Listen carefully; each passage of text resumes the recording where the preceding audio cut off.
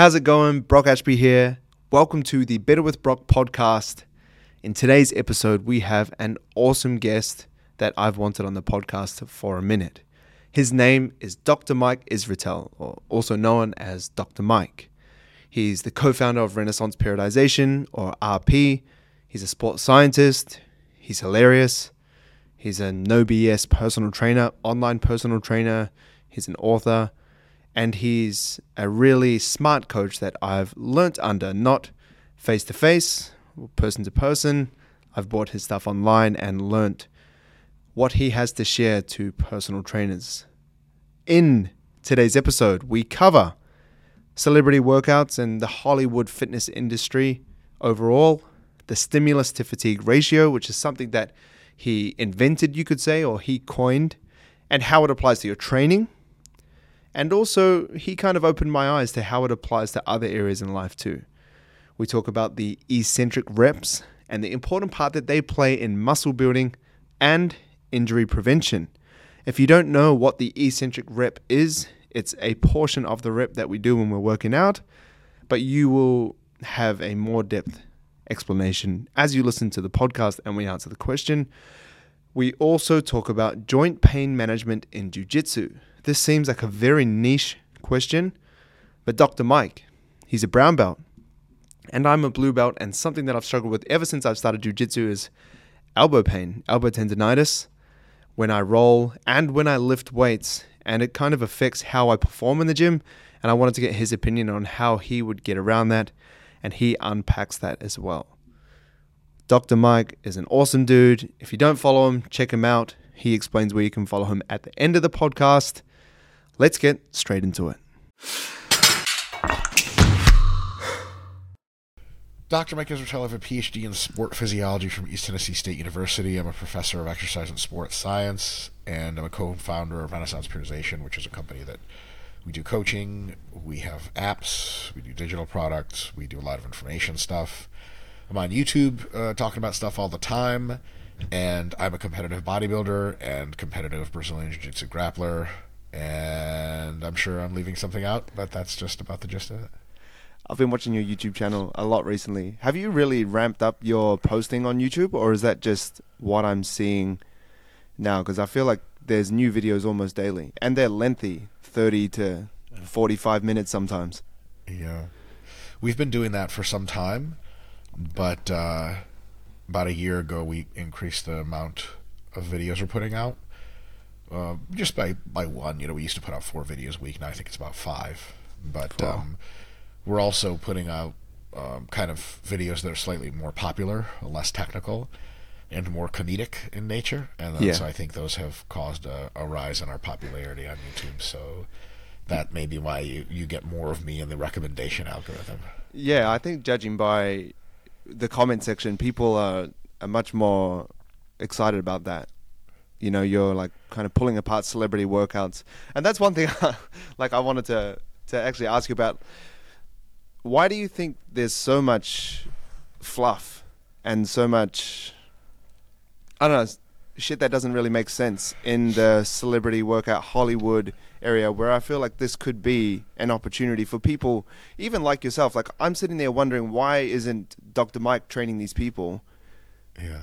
Like, why is there so much, they have unlimited resource, they have unlimited access to potentially great coaches. Why is there so much bullshit in the, I guess, Hollywood fitness industry? Yeah.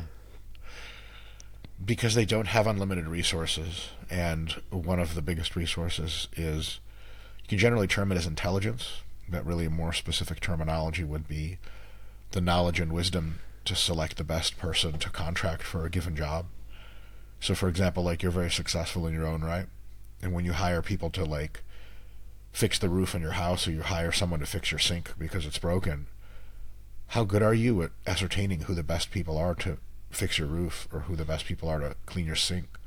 How much do you know about evidence-based roof making, and who really the leaders in the field are, but who's really just really good at marketing? And you're like, well, yeah, this roofing company that my friends used, it seems okay, good enough, seems like it checks the boxes.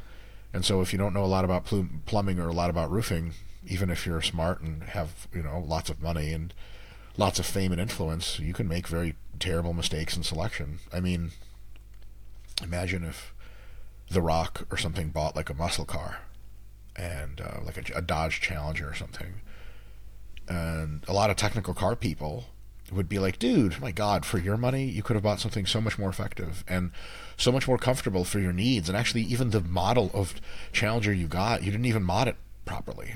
And then you would ask them, well, how would he know that? So when celebrities make not so great choices in their workouts, they make not so great choices in a variety of other endeavors. I mean, we could judge them all the way down the line. There's celebrities that, you know, they get caught in pictures just walking around Hollywood and their fashion is terrible. They just like look like homeless people or something.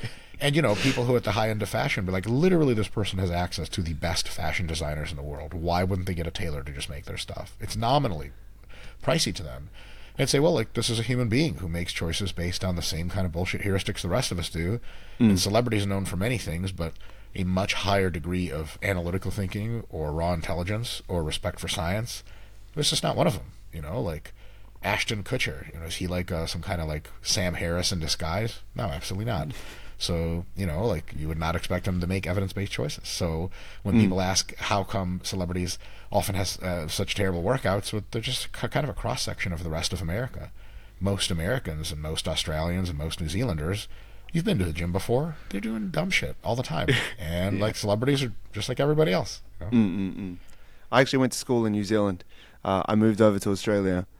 And yeah, even that, like I went to one of the... It was like a prestigious high school. A lot of All Blacks came out there. I originally went there for rugby. And yeah, I was still doing... I was like 14 years old when I started. I was trying to shrug 200 kilos just because that's what Everyone tried that, yeah. Like lower back pinching, but that's what the first 15 rugby boys were doing. So that's what I was doing as well. That's it. You got to get it done. Exactly. So, yeah, celebrities are just like famous people, man. You're like, you know, when you see a celebrity drunk and getting pushed into a limo by his driver because he's just yelling racial absurdities, you're never like, oh, like how could this celebrity have like, why is he, you know, such a terrible drunk? Like it's just like that's what they do, you know. Like celebrities get into all kinds of crazy shit because they're just normal people. So when you tell someone who's normal but has a shitload of money, pick a trainer, they're often going to do the same things most of us do. Like, I don't know anything about computers. If I go into a computer store, I just like whatever the salesman says to me that sounds somewhat reasonable, as long as it checks my goals of like I can do PowerPoint on this, yeah, I'll buy it. And a lot of times evidence-based computer people could be like, oh my God, like Mike, I thought you knew better. It's like, what? I didn't. So yeah, celebrities don't have any kind of special insight, I don't think. And a lot of times it's like the studio will recommend someone or their friends will recommend someone. And a lot of the ways that recommendations occur is based on human characteristics, human qualities. If you train with a trainer that's just really cool and down to earth and really funny, and a couple of other celebrities have trained with him before, you'll get him as a recommendation. You'll meet him and you'll think, this guy's great. And when he explains to you why we're doing certain things, it all sounds plausible. You know, like, oh, like, the core is really important. Like, oh, okay, of course it is. It's the middle of my body. How could it be not unimportant? If you said, you know, the pinkies were very important, you'd be like, oh, okay, that's strange. But all the stuff passes the smell test generally if you just have no idea what you're looking for. You know, like if someone was to talk to you about like, hey, like pick a great store for floral arrangements. What makes a good floral arrangement? You'd be like, I have no fucking clue. And someone who's maybe good, maybe not good at floral arrangements could tell you, well, it's really about color balance and symmetry. And some kind of flowers generally people like to see in the middle. Some kind of flowers on the outside of an arrangement. You'd be like, okay, sounds legit. Great. And you look through their Instagram and they got pretty flowers on every picture, and you're like, it looks pretty to me. So think about, you know, the average trainer doing stupid exercises. He's got some clients with good genetics that worked hard at it long enough. They got great results. You're like, yeah, it's going to be me. So that's it. Yeah. One thing that I've watched you critique some of those workouts, and even just what I learned from you in general first was you're a huge fan of the slow eccentric, of the big stretch. And I'd love you to kind of talk about each portion of the rep, eccentric, isometric, concentric, with focus on the eccentric, because like actually I posted a workout the other day and some person posted like, oh, I appreciate you doing slow eccentrics. It was like a really niche comment, I guess. Very niche. Yeah. Like, I appreciate your slow eccentrics. A lot of fitness influencers just drop it down and then, you know, they're like pushing heavy weight. But yeah, why is it so important? And what's the difference between the eccentric and, the isometric or concentric? Yes, the first thing I'll say, it's not very important. It's just a little bit important. Okay. But it's one of these things that if you know it and you do it, it's such a huge trade-off in the side of the beneficial, and there's almost no downside, that it's kind of like a real easy thing that you can do. I'll give you what's a good analogy. If you're cooking food, but you've never used like salt, onions, or garlic, and people are going to be like, dude, it's not rocket science. Just do it. And you're like, why? What's the complex reasoning? You're like, it's just going to make your food taste better. And you try it, you're like, oh, and these things are so cheap, and it's so easy to put them in food. What have I been doing my whole life? Now, can you eat food without onions, garlic, and salt? Yeah. Can you have food taste pretty good? Sure, there's ways of doing that. But, like, why go out of the way? So, the eccentric research seems to indicate that it might be a little bit more of all the three parts of the movement, the eccentric being the way down, the isometric being at the top or bottom of the lift, and the concentric being on the way up. The eccentric seems to be probably a little bit more impactful for hypertrophy. But there are better reasons than that. Because you're like, oh, a little bit more, but if I do less eccentric, I can do more concentric reps because I save my energy. That's totally true. Slower eccentric has a couple of other benefits that are really, really awesome, and just kind of like, once you know them, you're like, oh, shit, why wouldn't I use this? One of them is that eccentric part of the lift doesn't take as much nervous system drive. So it actually tires you out less. So if you have a set on which you are mostly riding out slow eccentrics and then quickly doing the concentric and then slowly riding out the eccentric, that set is going to fatigue you less than a set in which you're dumping the bar into yourself and just crushing out as many concentrics as you can. Like CrossFit style, that shit is hard. Like, it actually just beats you up more from a nervous system perspective. You have to try harder. Your nervous system works harder on a concentric phase than eccentric, which is why EMGs, the little sensory pads they put on you to detect muscular activity, don't seem to detect a whole lot of activity or nearly as much in an eccentric phase as in a concentric. And then they say, well, this doesn't activate that muscle as much. Like, well, it sure shit does. It's just not through the nervous system. But the muscle uses its own passive tension and its own internal tension. With some degree of activation, you can get a ton of force throughput in an eccentric, which means it's a very efficient way to train, a very economical way to train. For how hard you have to try, you get bigger benefits from the eccentric. So that's a big deal. Like, shit, if I can work, like, not nearly as hard. Like, I did all the work to get the bar up here. Why don't I catch all the growth I got coming to me by taking it down slowly? And also, it's going to tire me out less, so I can do more reps and more sets to get the same effect. And then in addition to that, a slow eccentric minimizes injury risk, because injury risk is quite high if you really rapidly change at the bottom or dump the bar and it gets off position. But a slower eccentric keeps you in a very good position. It lowers the velocities of movement, and movement velocities are one of the most correlated variables to injury. Like, one of the most injurious sports is the sport of cheerleading in America. Why? Because when the girls are basket tossed style and come down 10 meters, your velocity hitting the ground at 10 meters is like insanely high. It's higher than you would be able to propel yourself. Your ass is getting hurt for sure. But if you're lowering even hundreds of pounds slowly in an eccentric and you push back up, usually you're just like, I just can't do this anymore. I'm not going to get hurt. But you get, the more dynamic something is, the more injurious it is. So if slowing the eccentric maybe grows a little bit more muscle rep for rep, definitely requires less effort neurologically to train just as hard, and minimizes injury risk, at least a little bit. I'm talking about, all right, there's 3 benefits, and then you say, okay, what are the downsides? You get fewer reps in a set.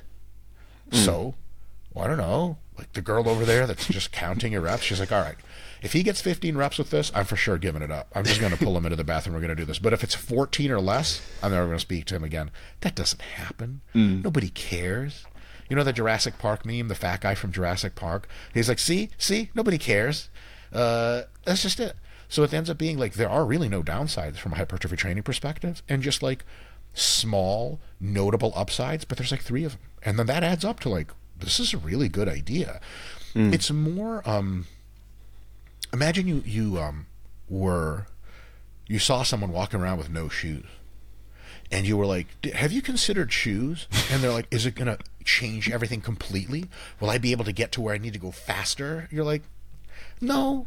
But trust me, you put on some shoes, they make it more comfortable. Your feet don't get hurt as often. Your feet probably won't get hurt very often if you have nice soles, but every now and again they will. Just put on some shoes to see if you like it. And they're going to put on some shoes and be like, bro, this is the next level. This is awesome. And you're going to be like, see, it's not night and day, but it's just better. It's just better. And so, you're like, why not do it? That's just generally my thing. And with injury, if you can bring injury risk down a little bit, like, who wants to get hurt? Why would you want to get hurt? Now, I would understand if there was a nuanced discussion of, now look, like, quick eccentrics have some upsides. But for hypertrophy training, well, gee whiz, they just really don't. You know, it's like if it's all positives and basically no negatives, it's like having friends over and they're like, why isn't your food flavored? And you're like, should I consider flavoring my food? And they're like, yes.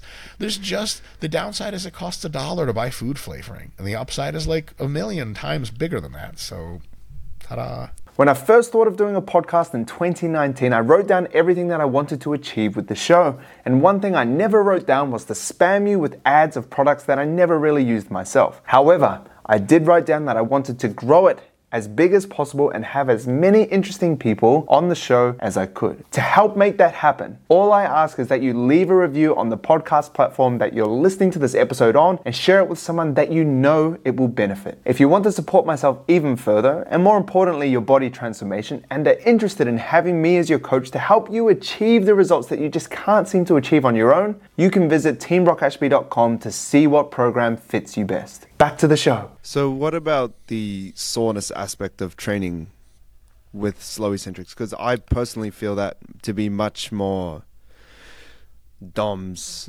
like in my, like, for example, yesterday I did a push workout and my chest is like screaming. Blown up. Yeah, Yes. it's really sore because at the moment I'm doing 4 to 5 seconds like on the way down to really try and emphasize it. Like, is that a trade-off that you consider? Because I definitely don't feel as sore when I have, like, let's say a 2-second lowering of the weight. Yeah. No, I don't. I think that is indicative of a good thing. And because there's not a ton of direct literature to confirm this yet, I have to be very careful how I say this, but I suspect that the growth benefit of slower eccentrics is actually quite modest, not just small. And I think that reflects itself in the degree of soreness that you get. I challenge you to think of a situation in which more DOMS doesn't correlate to more growth.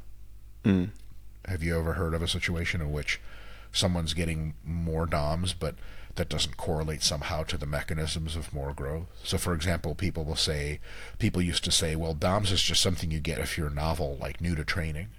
So, okay, who grows more from training? People new to training or people who have been training a while? Okay, new people. Okay, sweet. Yeah, it's a great point. Good. Another one is like, you can see if you targeted the muscle properly. If you do a lot of slow eccentrics for your biceps and you don't get sore, you'd be like, am I really using my biceps in this? And maybe it's just forearms. You know, sometimes you curl and it's just mostly forearms and you're like, eh.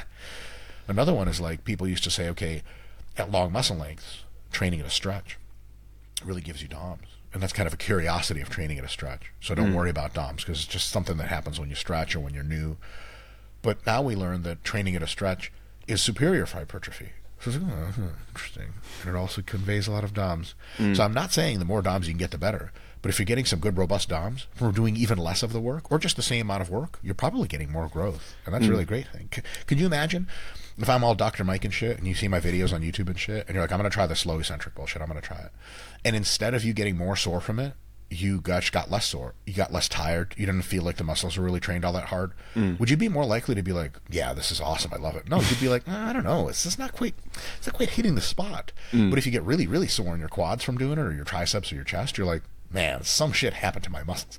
This definitely fucks up my muscles a lot. And if you're saying, oh, now I'm too sore, why don't you just do fewer sets? Then now we have a really amazing thing. You do fewer sets and you get as much growth as you used to be getting doing more sets. And you don't have to try as hard from a nervous system perspective because the concentric's more difficult than the eccentric. It might be actually a pretty big deal all around where it's like, you know, something's just so goddamn good, you don't need forever of it to make you super happy. You know what I mean?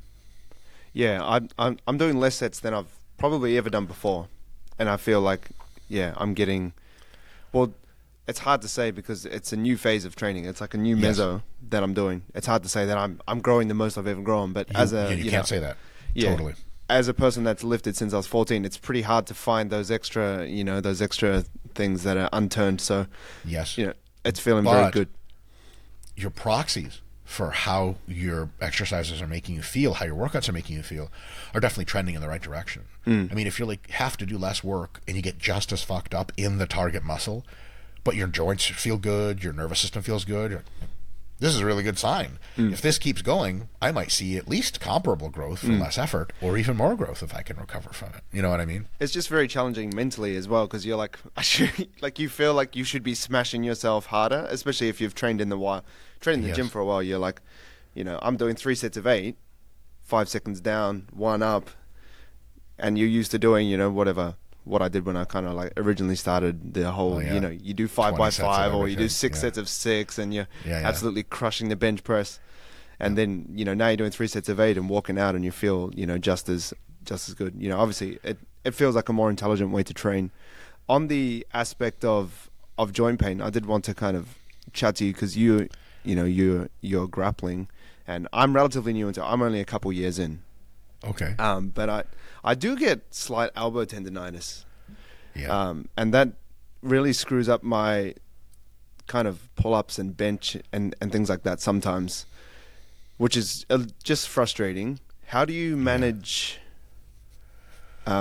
your grappling and your training, because you're training a lot? I'm not sure how much you do jiu-jitsu, but you do mention that you do it quite frequently. How do you manage it yourself, if you get any of that? Yeah. So say I have at least 3 recommendations. One is train with weights in the day before you do jiu-jitsu. If you do jiu-jitsu first and train with weights sometime after, and that same day, you're just non-starter. Your elbows are going to be like, bro, nah. Yeah, I have to do that. Like, I have to double up, so I do it before. I have done it after when I'm desperate, just to get in some training. But man, Bro, even terrible, bodyweight right? pull-ups, you're like, man, Dude, you're like, I can't do pull-ups anymore. That's it. And jiu-jitsu finally broke me. That's it. like I just found myself just circling around machines because it was easier. Yes. So I was just like, I'm chest pressing, shoulder pressing, lat pull down, seated row. I'm out. Yeah, 100%. So definitely lift before. Another recommendation I have is to drill, maybe not necessarily drill, but some combination of drilling and positional sparring more than you do live sparring. Because live work, just going to submission, is very, very effective and very necessary. But especially for folks that are beginning, folks that are working out their game plan, they need lots of repetitions of the same thing. So lots of drilling and lots of positional sparring. The thing is, most people don't like those as much as they do live rolling. I mean, the ideal white belt jiu-jitsu class is that coach just like blows a whistle and says, all right, 40 minutes, just try to kill yourselves and hit it. And, everyone loves that, but you don't really learn a whole lot. And it's just so difficult for the body. It's full-on combat. It's going to beat you up more. So you can get a better stimulus to fatigue ratio from jiu-jitsu training if you do more drilling and more positionals. My wife and I train together right now at jiu-jitsu, and we train basically 3 times a week most weeks, and we only spar once a week for now, but our jiu-jitsu game is just continuously elevating because we drill the other days. And drillers make killers, like that's the thing wrestling came up with, and it's just as true for jiu-jitsu. So that's a really good idea. And the other thing is, I would say, when you're rolling, and this is difficult to do when you're a white belt, but it'll get easier to do as you mature, if you try, is to treat your rolls as opportunities to exhibit technical prowess and cap your use of your strength until you're at a competition. And then in a couple of weeks leading up to the competition, really ease up on your lifting, start to crank your intensity and training a little bit higher for jiu-jitsu and try harder. And then you'll be ready to try hard, but all of the movement patterns will have been there from trying not so hard physically. So here's what I mean by that. If you're, let's say, doing some kind of pass in the gi, do you do gi or no gi? I prefer no gi, but no gi, sweet. I do the occasional gi. It's kind of become a joke now that I'll just kind of show up to gi, but yeah, I just prefer no gi. Collar choked by somebody. Yeah, like coming from rugby and just, the more dynamic elements of it, I prefer it, I do both. You just want men that are shirtless. Exactly. Coming from rugby, you're like, this gi covers up too much of the man that I want to touch. This is gross. So, let's say no gi, you're kind of pushing a pass together, and the person's resisting, and they're kind of following up and trying to hook your legs and keep their guard. And you could get the pass if you simply like pulled harder on their shoulder, just because you're fucking jacked and strong, and you can get the pass doing that. But If you don't do that, they're actually too technical for you because they're weaker and smaller, but maybe they're a blue or purple belt, and they're too technical for you to get the pass just on like smooth technique. There are two ways to get around that. One is you just fucking grind them and you get the pass. Two is you give up the pass and try to work for something else that you are technically proficient in advancing on. One of those lets you win the match and advance the position, which is cool. Congratulations. So pat on your own back. But also it fucks up your elbows because it just grinds on them, man. Like grinding is what hurts you, not jiu-jitsu. Not a lot of people get hurt doing breakdancing, but it looks even more intense than jiu-jitsu, except there's nobody resisting you in breakdancing. It's just you by yourself. So very low injury rate. Those people don't really complain about any kind of joint pain or anything, generally. Sure shit, not elbow pain. But jiu-jitsu, man, you're pushing people away, you're pulling people, you're using one arm to grab something and move around it. And when you're in the fight or flight situation, like, you can grind your out joints real hard doing that stuff. But if you say to yourself, look, if I can't get this with good fluid technique at 50% of my maximum strength, I don't deserve to get it because I don't really know things. Jiu-jitsu isn't about how strong your body is. It's about how much you know of how to move your body. Anytime you want, you can take your strength and start using it, and then you're a fucking killer. Imagine if, like, some girl in your class who weighs 55 kilos or something, and she's tall and lanky, and you're like, but she's like a black belt and she's just a star technician. You can beat her right now just because you could just smash the living fuck out of her. Fine, amazing. But imagine if she took a magic pill, that her jiu-jitsu technique didn't change at all, but now she got your strength. Oh my god, dude, she'd go to Worlds and fuck everyone up. Like, that's it. It would be game over, because she's worked on the most important part of jiu-jitsu, which is the technical ability. You are that girl, except your technical ability sucks and you have the muscles already. You're that girl in reverse. Cool thing is if you train to increase your technical ability, your strength's always going to be there. So for the last little while in my training, I'm working on flow and technical and getting to the right places, because when I have to turn up the strength, it's always there. Yeah. But if I always turn up the strength, both fuck up my elbows and shoulders, and I don't learn a ton of technique. Because someone's like, you got that pass, and you're like, I sure did. They're like, that's the wrong way to do the pass. You're like, but it worked. Like, no shit. If you have a bulldozer run over a car, it's the wrong way to pass on the freeway, but it still works because it's just fucking that big.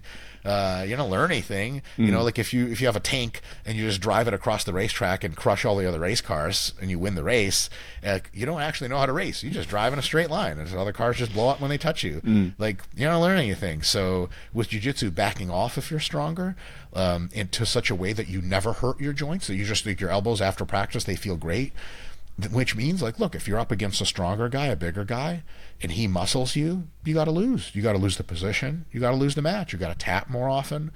But, you know, when people get a big ego about beating you, that's all in the gym. It's all good. Because when you're peaking for competition, you're going to turn it up on that same person, and they're going to fucking lose to you. And they're going to be like, holy shit, you got a lot better. Be like, nah, man, I just never really try all that hard with my strength. And that seems like a cocky thing to say, but, like, you just beat them. So clearly you had some other shit up your sleeve. You know what I mean? So my best recommendation there is, like, train before you do jiu-jitsu, drill more, do more positionals, less live rolling, and when you roll live, don't try to crank on people and use white belt energy. Just try to be technical and smooth so that you'll never get in a position where you're even really taxing your joints a whole lot. Yeah, I've definitely been trying to work on that. I heard of the idea maybe like 6 months ago when I was, or maybe a year, around positional sparring, you know, starting in disadvantageous positions and then kind of working your way out. That's and now that's actually been one of my favorite ways to train. I guess I've kind of looked at it similar to training, you know, lifting weights. Yeah, it's about technique. And well, imagine if you use that opposite philosophy with weight training. Someone's like seeing you do a tricep push down with 100 pounds, and they're like, can't you lift more? We're like, yes, I can put 600 pounds on the rack deadlift and pick that up for 10, but like, that's just me using my whole body like an idiot. I'm not targeting what I want. Technique in jiu-jitsu is the same thing. Can you pick someone up and smash them in jiu-jitsu? Sure, totally. Unless they're really big and strong. And then if they know more technique than you, you have zero weapons. You don't actually know anything. But if you focus on your technique, it doesn't look as impressive. But once your technique gets really groovy, if you're strong and you have good technique, dude, it's lights out. You ever roll against people who are strong, big, and had good technique? Like, it's not a fun time for anyone because you truly feel trapped. Like, you're like, oh my God, I have nothing. I have nothing to go to. I can turn up my strength. They're nullifying that. And their technique makes it seem like they're just not even fucking trying. So that's where you want to be. And as big and strong as you are, give it another 7 or 8 years, you're going to have a black belt and you're going to be that big and strong, if not bigger and stronger. And then you'll be a real pain in the ass if you learn the techniques from now until then. But if you just get promoted by beating people up and having just a couple of good moves and you just smash people through, you're never really going to be that good. Other black belts will beat you up and you'll be confused as to why. Yeah. You mentioned the stimulus to fatigue ratio. I've never thought of it in terms of jiu-jitsu. But you were the first person that I heard that from around hypertrophy. I think I made it up. Yeah. I wasn't sure. Like when I first heard it, I was like, oh, well, this is an idea that I've thought about, but not, ever put a name to. Not trying to say that I could have, thought of it, but no, you sure did. I think it's really obvious. Yeah, it makes sense. You're like, oh, the exercise that gives you the most for the least, pretty much. Yes, we do that in the rest of life. Stimulus to fatigue ratio isn't some kind of big discovery or invention of mine, because it's just a modification of the cost benefit formula from like economics or just home economics. Just like being a human being. You're like if some this is a terrible analogy. Is it okay if I say something something a little racy? Yeah. Edit it out later. Yeah, I'm like in agreement with the comments on YouTube. I think it's the best parts of your videos. Oh, jeez. All right. If you're let's say you want to let's say you're single and you're chatting with a girl or a guy or whatever. It's 2023, right? And you're chatting with them in the DMs and they're like, why don't you come through and we'll hang out? The benefit there, the stimulus is like, are you going to get happy, touchy fun times? The cost is like, well, it's like, how far do they live? Because, if you're in Melbourne and someone, on the other side of Melbourne is like, hey, you want to come through and do shit? You're like, yeah, fatigue is going to be low. But if you're in Melbourne and someone's like, hey, come to Perth, I'll make it worth your while. Like, Perth. What is the stimulus? What exactly are we going to do? And if they're like have a list of like fun activities for like 3 days straight and they're a professional sex haver, you're like, all right, fine, I'll buy that plane ticket. You know what I mean? But like you got to consider both because that's how you do. The easier analogy, of course, is like food. If someone's like, hey, like come get a burger at this burger bar, you're not just like, yes. Sometimes you're like, well, how much is it? How good is the burger? Because if they say like the burgers aren't that great, but it's like $50, you're going to be like, dude, what? Why the fuck would I go? Poor stimulus, a lot of fatigue. In other words, poor benefit and not great cost, very high cost. But if someone's like, dude, it's $10 burgers and they're amazing, you're like, well, I'm going to have to try one. So same idea in training. And I think it's just simple. Maybe my talent in the industry hasn't been being exceptionally exotic in my suggestions for how we approach training theory, but maybe my contribution is in part to be kind of simplify training theory back to basics of like, what are we really here for? Like when you're at the gym, if I'm like, hey, like you'll be able to lift a lot of weight with this exercise, is that really a benefit? It seems like one, right? But then you're like, what are your outcome measures? Do you care about how strong you are? A lot of people are like, definitely. And then great for them. It's like awesome strength training. But for a lot of people, Brock, let's be honest, man, they just want to look a certain way. I just want to look like Hugh Jackman from Wolverine, man. That's the only reason I've ever wanted to train. Not me personally, just a lot of people say that. You know what I mean? And it's like, well, actually, we don't even know how strong he is because it fucking doesn't matter. What matters is how stimulated do his muscles get in training, how little fatigue does he accumulate so that he can come back and do the same thing and get the body that he wants and that you want. So if you have some decent proxies for what a stimulus is, you have some decent proxies for what fatigue is, you might as well do the stuff that makes the most sense. And that's it. Yeah. Actually, I started training. One of my big inspirations was I watched 300 when I was like 12. Or 14. It was just pretty much great time to watch 300. Pretty much just to look like Leonidas. Oh yeah, You should have had CGI abs or whatever he had. Yeah, but it was funny. Me and my friend used to Google the Spartan workout because we were super young, and we used to do it in the lounge, and it was like jump lunges, Hindu push-ups. So oh my god! Man, it was and the you worst. realize like 4 days of just like modified hypertrophy training would have been the best possible way. Because remember, like you're not trying to train to be a literal Spartan. If that was the case, most of it would be like training with a sword and a shield and shit like that. Not to do that. Yeah. You just want to look a certain way, and it's like, why do the 300 guys look good? Because they look close to what men's physique competitors look like. Well, how do those guys train? With just bodybuilders, man. Like, oh shit. But when you realize that most of the way you train for looks is really just a certain way to go about it, it's great because it's uncomplicated. It's not great because a lot of people with these weird programs, I remember the 300 program was a huge thing. Everyone Googled that. Yeah, was right? that like 300 reps of all Dude, this stuff? there was like probably 50 of them by different fitness influencers. Yeah, because I was doing a really shitty one that was like, like I said, like alternating squat jumps, and me and my friend were like timing. You were our doing the wrist worst one. Yeah, I did.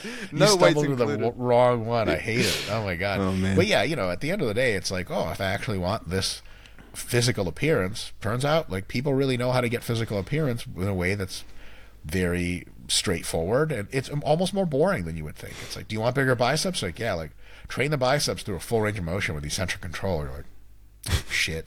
There's not any like shortcut. You're like, this is the shortcut. You're like, fuck. But this isn't that fun. You're like, do you want big biceps or not? It's like, yes, okay, I'm gonna do this thing. Which is another way of like kind of criticizing my own earlier point about celebrities.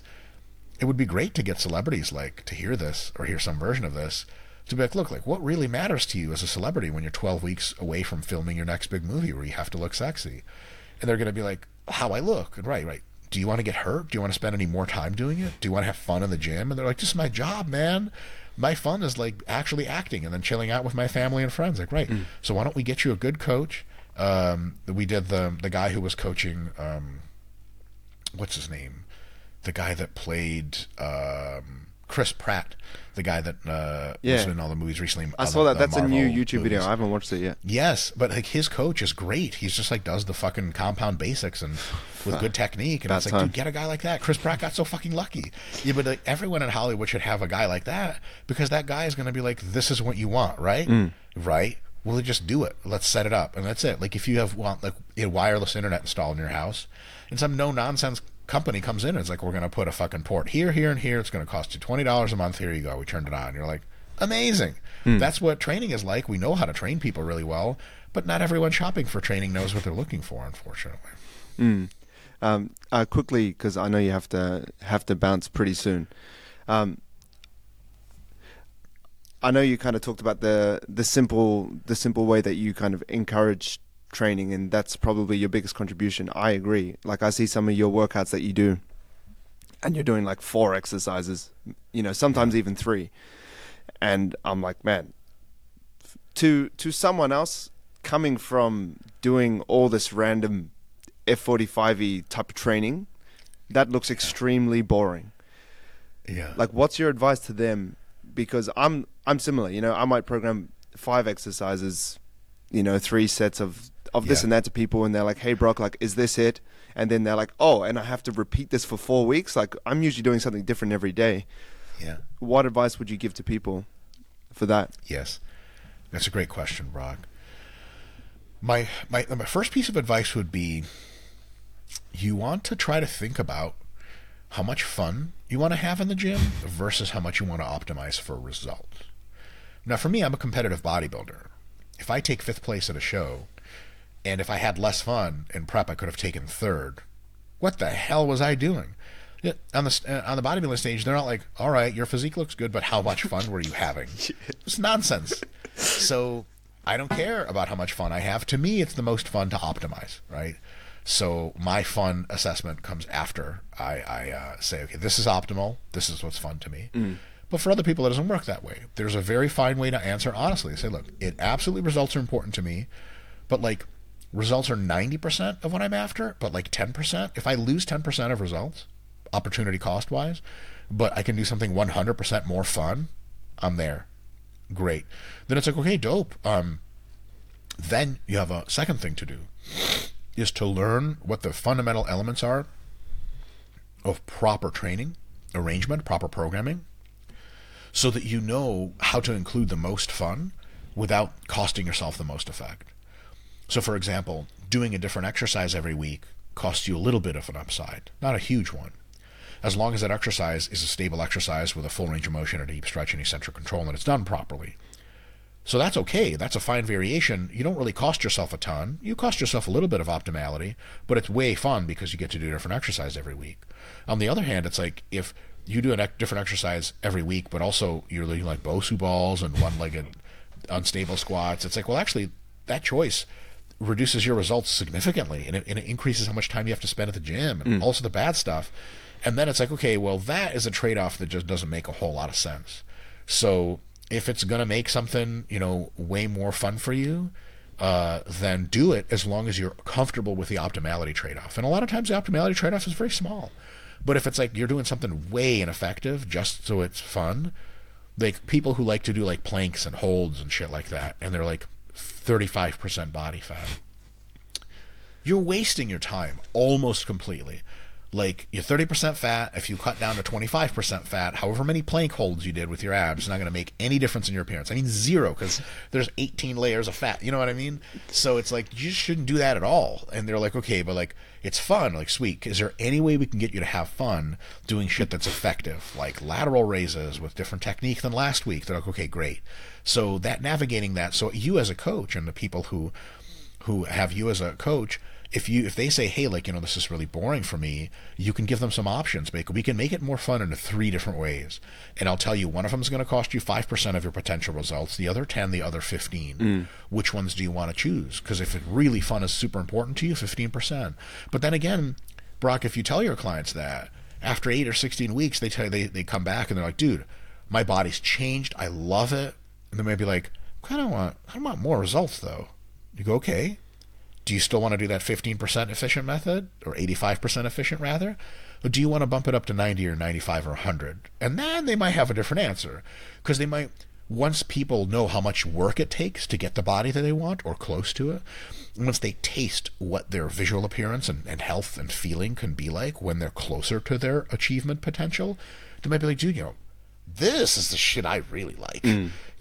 It's kind of like, I don't know, it's a weird analogy, but like, if you're like just doing things for fun and passion, you're not really into making money, it's totally dope. But then if you discover you're pretty good at something and it pays you a lot, like if you discover you're really great at singing and now you have a record deal and they're like, you just keep putting out more songs, you get $250,000 a song. You're like, all of a sudden I'm really interested in writing songs.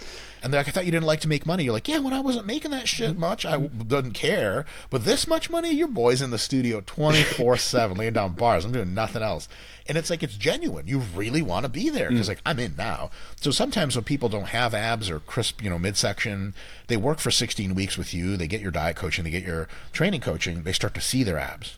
And they're like, is there a way I can speed this up? And you're like, I'm glad you asked. We actually had that talk 16 weeks ago. Remember, you chose the slower method? They're like, I did. You're right. Fuck that. Science only. I want the shit that makes my abs pop the most. I want the biggest biceps. I've had a taste. I want more. And they're like, sweet, welcome to modern periodization. And then they train like a machine. And when people tell them, like, in the gym, they're like, I saw your workout. It's like, it looks really boring. They go, oh, hold on a sec.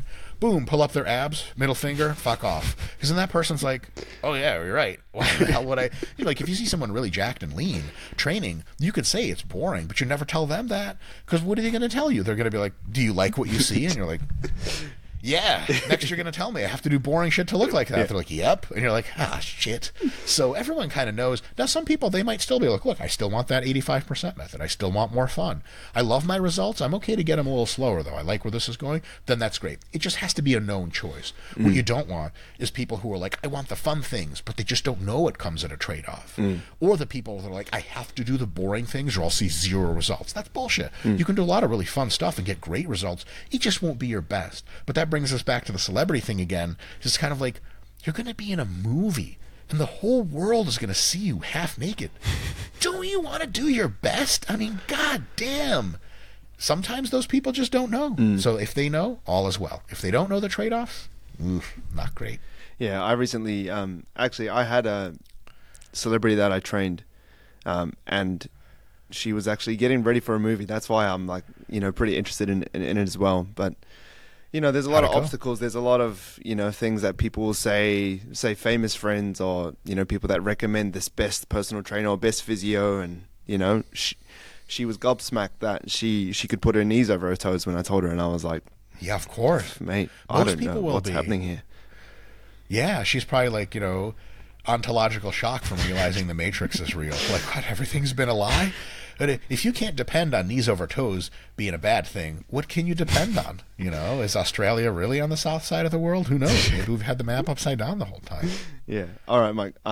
It's time for you to go. You've given me a lot of time, mate. I appreciate it. Where can people find you? Do you want to, leave them with anything? What are you up to next? Or or what are you building? I know that you're always working on the hypertrophy app. Yep. It's available for purchase. You just go to my Instagram links or go to our YouTube, and every video has a link to the app. And where they can find us is really on YouTube.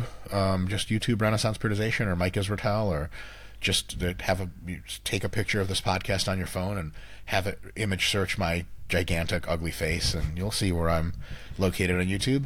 And then you will have lots of fun. But don't let your kids listen to the channel because it's for adults. Yeah, I second that. Excellent. Brock, thank you so much for having me on. It's been a huge pleasure. Thanks, man. Thank you very much. Cheers, mate. Of course.